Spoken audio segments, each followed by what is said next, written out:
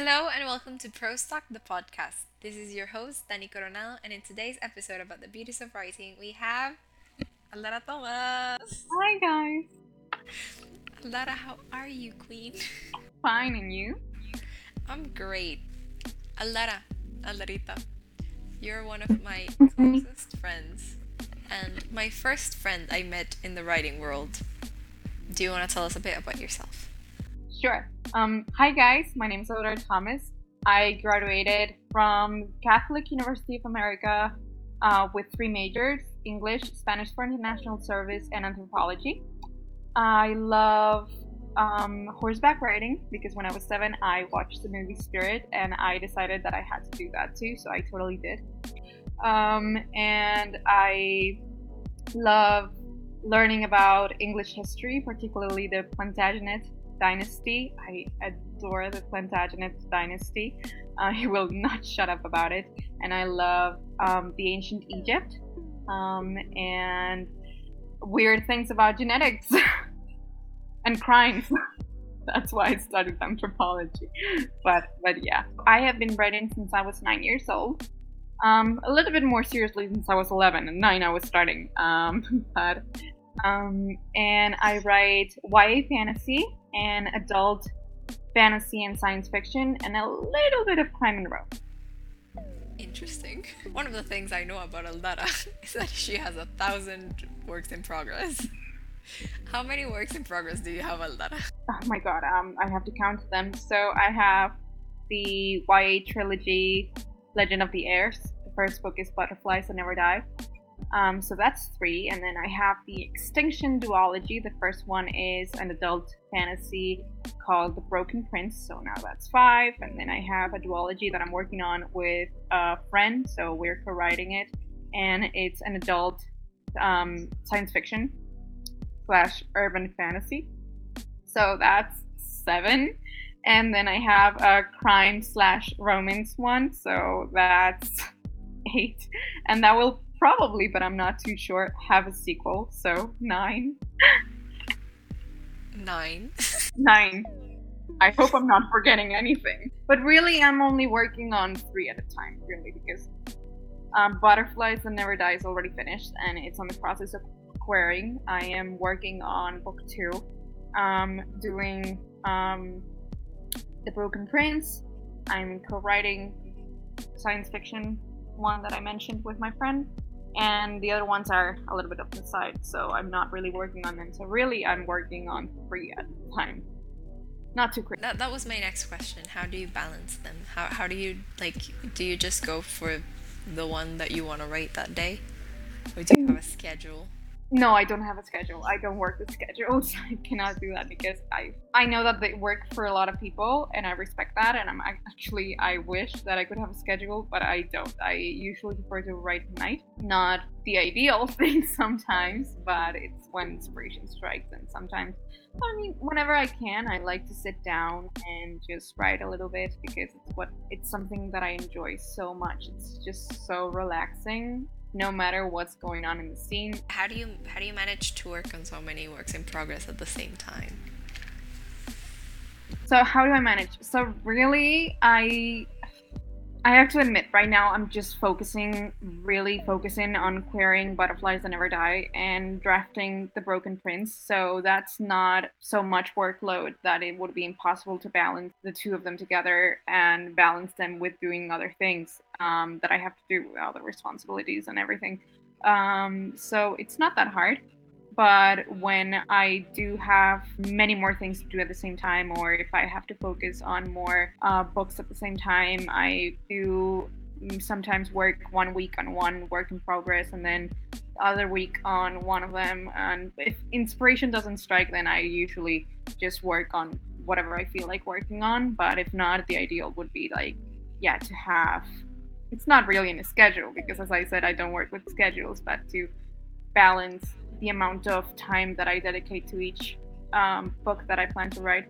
For the listener, well, I for once have read Butterflies That Never Die, which is an amazing book, and I can't wait for it to come out. You're such a talented writer.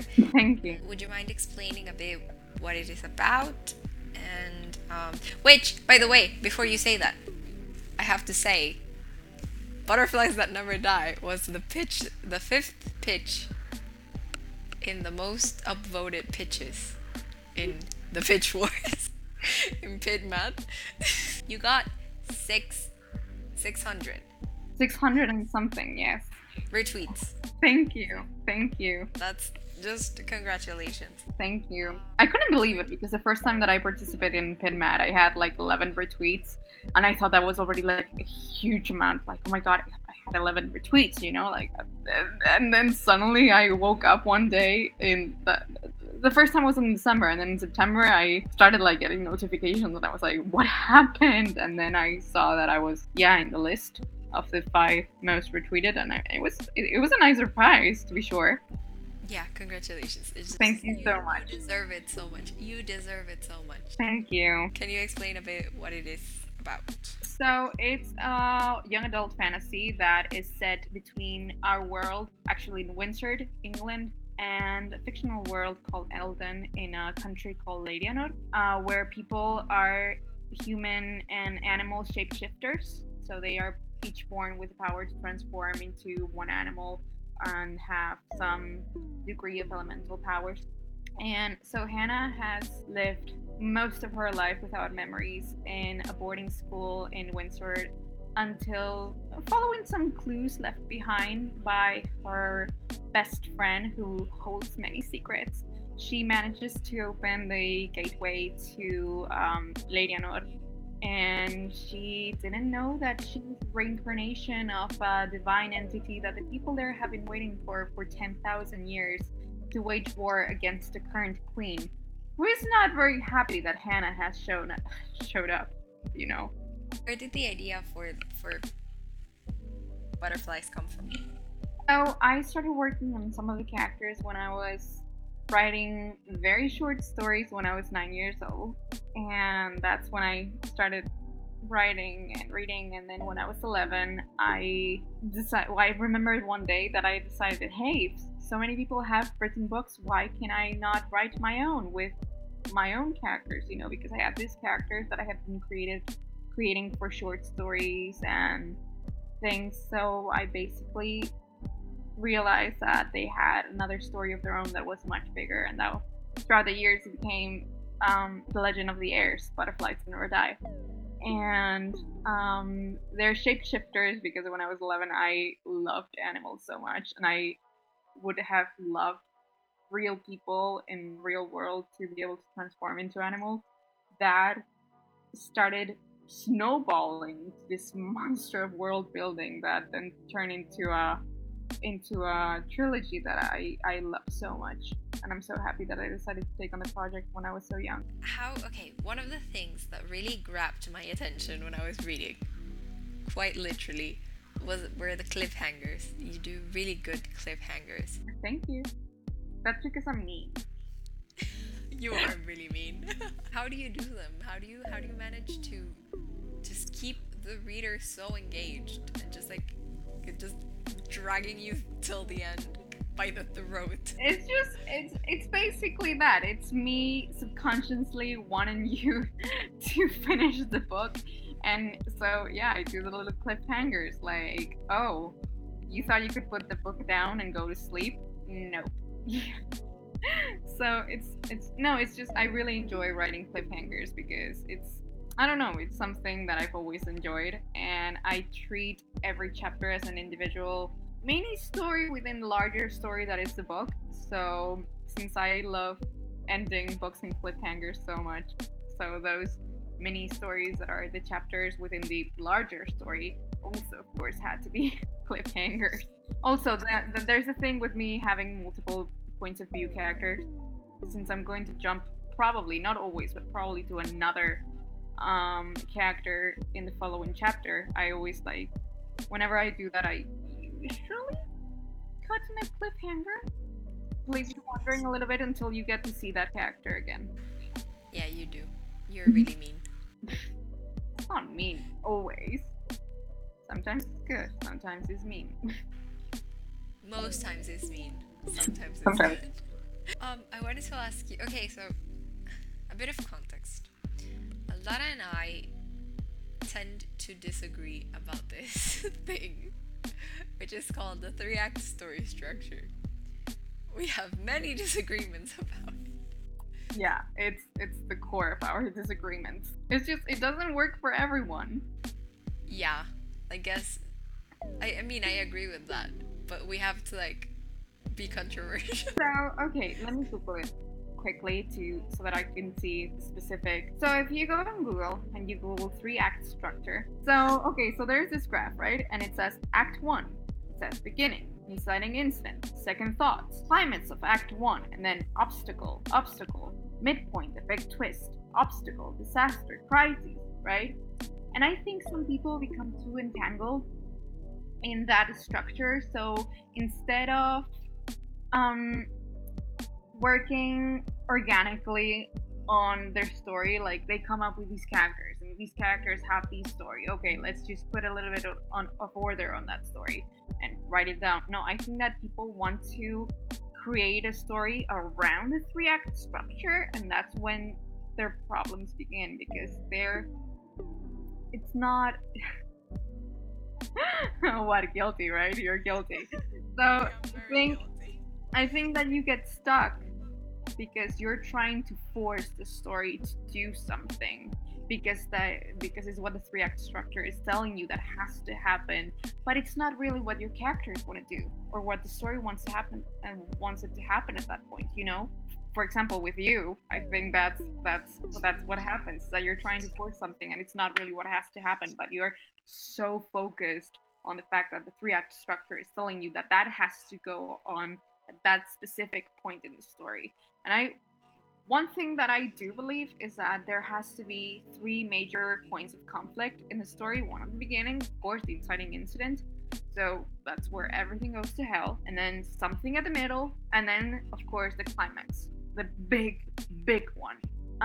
So I think, yeah, you have to have those three minimum conflict points. But the rest, I think you can just play around with it a little bit more and see what fits your story and what fits your characters, and not what something on a picture on Google tells you.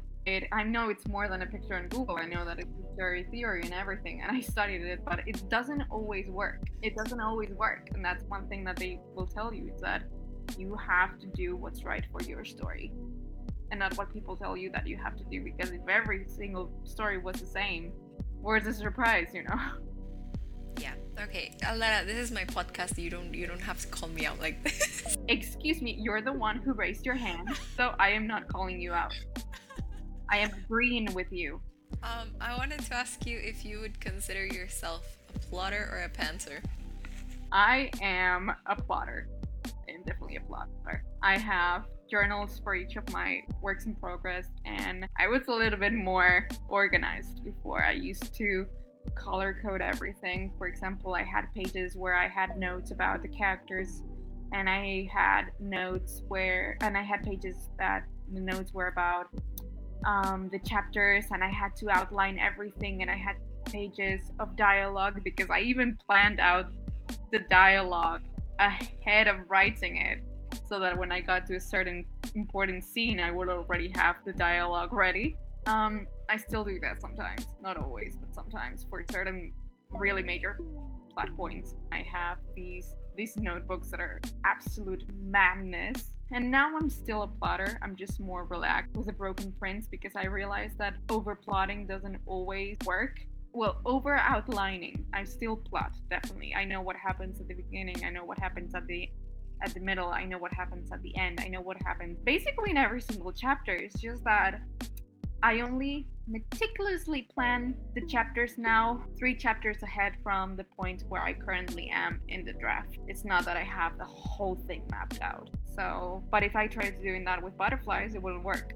So it depends on what book I'm writing, which is weird, because in the end, I am the author, right? Same thing should work all the time, but no, it depends on the story. Depends on the story.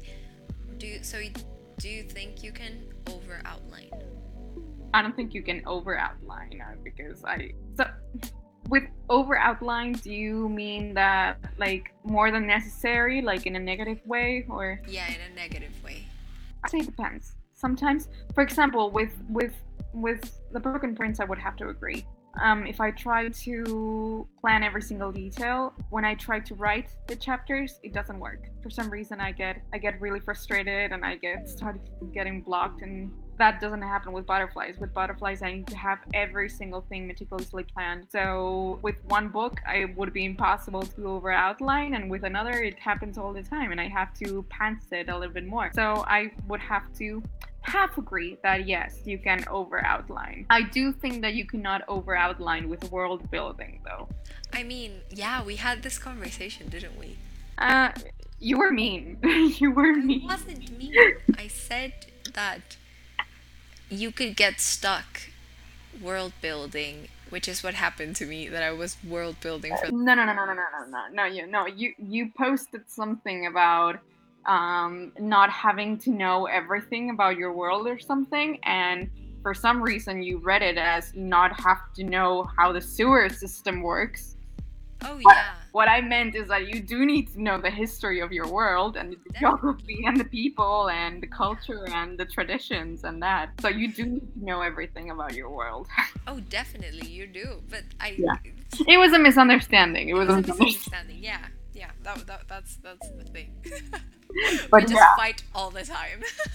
But yeah, because sometimes some fantasy worlds, in especially traditionally published YA books lately, they fall a little bit flat, just a little bit, because yeah, there's this trend in which people are divided into groups, and basically that's as far as the world building goes. I'm not complete. I do like it. It's just that sometimes it falls a little bit flat. Sometimes they try to like just sell you the idea as it is, trying to explain you why. Or yeah, there's no like compelling history behind it. And sometimes it works and sometimes it doesn't. And I think that also depends on the reader. Some readers might love the way some books are written, and others would hate for there to be too much world building. I don't know, it depends. I love world building. So I do love it as well. But I yeah, the way I read the question was just like world building every single detail and trying to ask yourself like every single detail. Yeah, you understood it as, oh, do you have to know the sewer system? No. Well, it depends though. Sometimes you do. Yeah, sometimes if your book takes place in a sewer, maybe you do. You would be surprised. You would be surprised with the amount of book scenes that happen in sewers. Yeah. Definitely. Okay. Moving on. You do write a lot of series. Well, you don't have a single standalone. I might have one at some point because one of the duologies that I have might end up being a standalone. And actually one of the duologies that I have, the one that I'm working on with my friend, both books work as standalones. But yes, I do love writing series and trilogies and duologies. How do you do a series? That's my question. How do you do that? So how do I do it? I need to have the main storyline. So for example, in The Lord of the Rings, I know you haven't read it or watched the movies, shame on you, but I'm sure that all the things that there are out there on the internet, on memes and pop culture and everything, you know. So the beginning is with Frodo in the Shire, and the ending has to be to destroy the ring and destroy Sauron and destroy the Eye and go to Mordor and everything, right? So okay, that's the main storyline. That's what has to happen throughout all the books, and it has to drag on until the very ending. And then you have the individual stories. So each book in the series or trilogy or duology, whatever you want, has to have an individual story that has a beginning and has an end, and that connects to the second one and the third one and the fourth one and however many books you have. So it's very simple after all. It's just to have a main storyline that you can focus on, and then the individual ones. And it's better if you have distinct themes that stand out, that make like each individual book in the series to stand out. So for example, I wanted for Butterflies That Never Die 2, for the sequel, I wanted the distinct theme of that book to be something that had something to do with the ocean and water, and that is its distinct theme that has nothing to do with the other two books in the trilogy. And it's what happens in the ocean. It's individual storyline that connects to the main storyline in the entire saga. Do you have a distinct way in how you outline them? Not really. It's just I need to know I need to know how the beginning and the ending. So I do need to decide what part of the main storyline goes into which book. What fits in with the main individual storyline of that particular book, and basically decide where to chop the main storyline in pieces, you know? I guess my next question is, how do you avoid a supernatural CW situation? Supernatural CW situation. I know exactly what you mean. So for those out there who have watched the show, you would all know, I hope, that the show was supposed to end with season 5. And the main storyline throughout all those first 5 seasons was the apocalypse, how it was gonna get to that point, what role the Winchester brothers had to play in it, and basically the main storyline, what's supposed to be the second heavenly war of Lucifer against Michael, and Winchesters were the vessels, and how the hell they resolved that situation, right? And it was perfect. It was beautifully scripted. It was beautifully made. I loved it. The ending was emotional. It was satisfying and everything. And then they decided to basically milk the money cow. But the problem is that once you have ended the main storyline that dragged throughout the whole thing, so in this case 5 seasons, and in a book that could be like the trilogy or something. So once you have ended that, the problem is that most often to write another book beyond that with the same characters, it basically destroys everything that has happened beforehand. So how you avoid that situation is to put an ending to the story, like to decide where the ending is going to be and commit to that ending. And if you have something else planned ahead, plan it beforehand. So don't just decide, oh, this has been successful, let me keep working with this, because everything's already tied up. What are you gonna do? Unless there are loose ends left to tie up, it doesn't really work. If there are still loose ends that you can work with, then by all means, keep writing beyond that established ending that was from the beginning. But if not, just stop. Good advice right there. I wanted to ask you a bit about querying.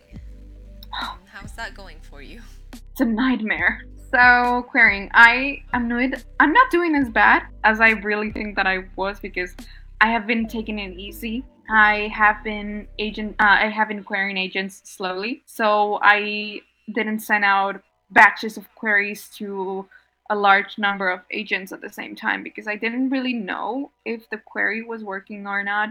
So I decided not to risk it with many agents at the same time. I'm going to start picking up the pace right now, because dragging on a little bit too much.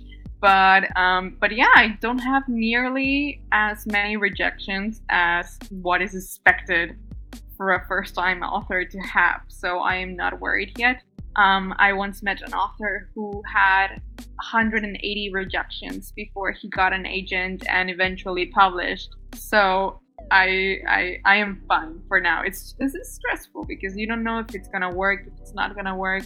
You look at the query over and over and over again, and you have it edited, and people tell you that it's fine, and still you're like, is it really? And you have doubts. But so to the people out there, I want to tell them, if you're querying right now, just have faith that it's going to work. If it doesn't work with this book, it will work with another book, but have faith with the book that you're currently writing. If you do not get that one published, doesn't mean that it will never get published. You can always just query another one, and maybe you will get agented and published, and then you can offer the other books, which is what a lot of authors do. So yeah, so stay strong and insist. So Don't give up. don't give up. Never. So, Alara, I think this has been all. These were all my questions. Do you want to tell the people where can they find you? Sure. They can find me in Instagram in Aldara Thomas _writes. And they can find me on Twitter. My handle is Aldara _Thomas4. I'm more active on Instagram, but yeah, but I also have some things to say from time to time on Twitter. And I post on my Instagram snippets and teasers of my book and well books. I post aesthetics and I post sometimes art, and I post lots of bookish photos. That's oh my gosh. You should definitely follow her. Thank you so much, Alara, for coming on this podcast. I like I said, you're such an inspiration and such a dear friend, and I love you very much. Thank you so much. I love you too. And I can't thank you enough for doing this on the first try because we haven't tried this twice. No, we haven't. No, we haven't. Thank you so much. So now we can say goodbye. Thank you for having me, and thank you for everybody who has been listening and watching. And I hope to see you again soon. Goodbye. Bye bye.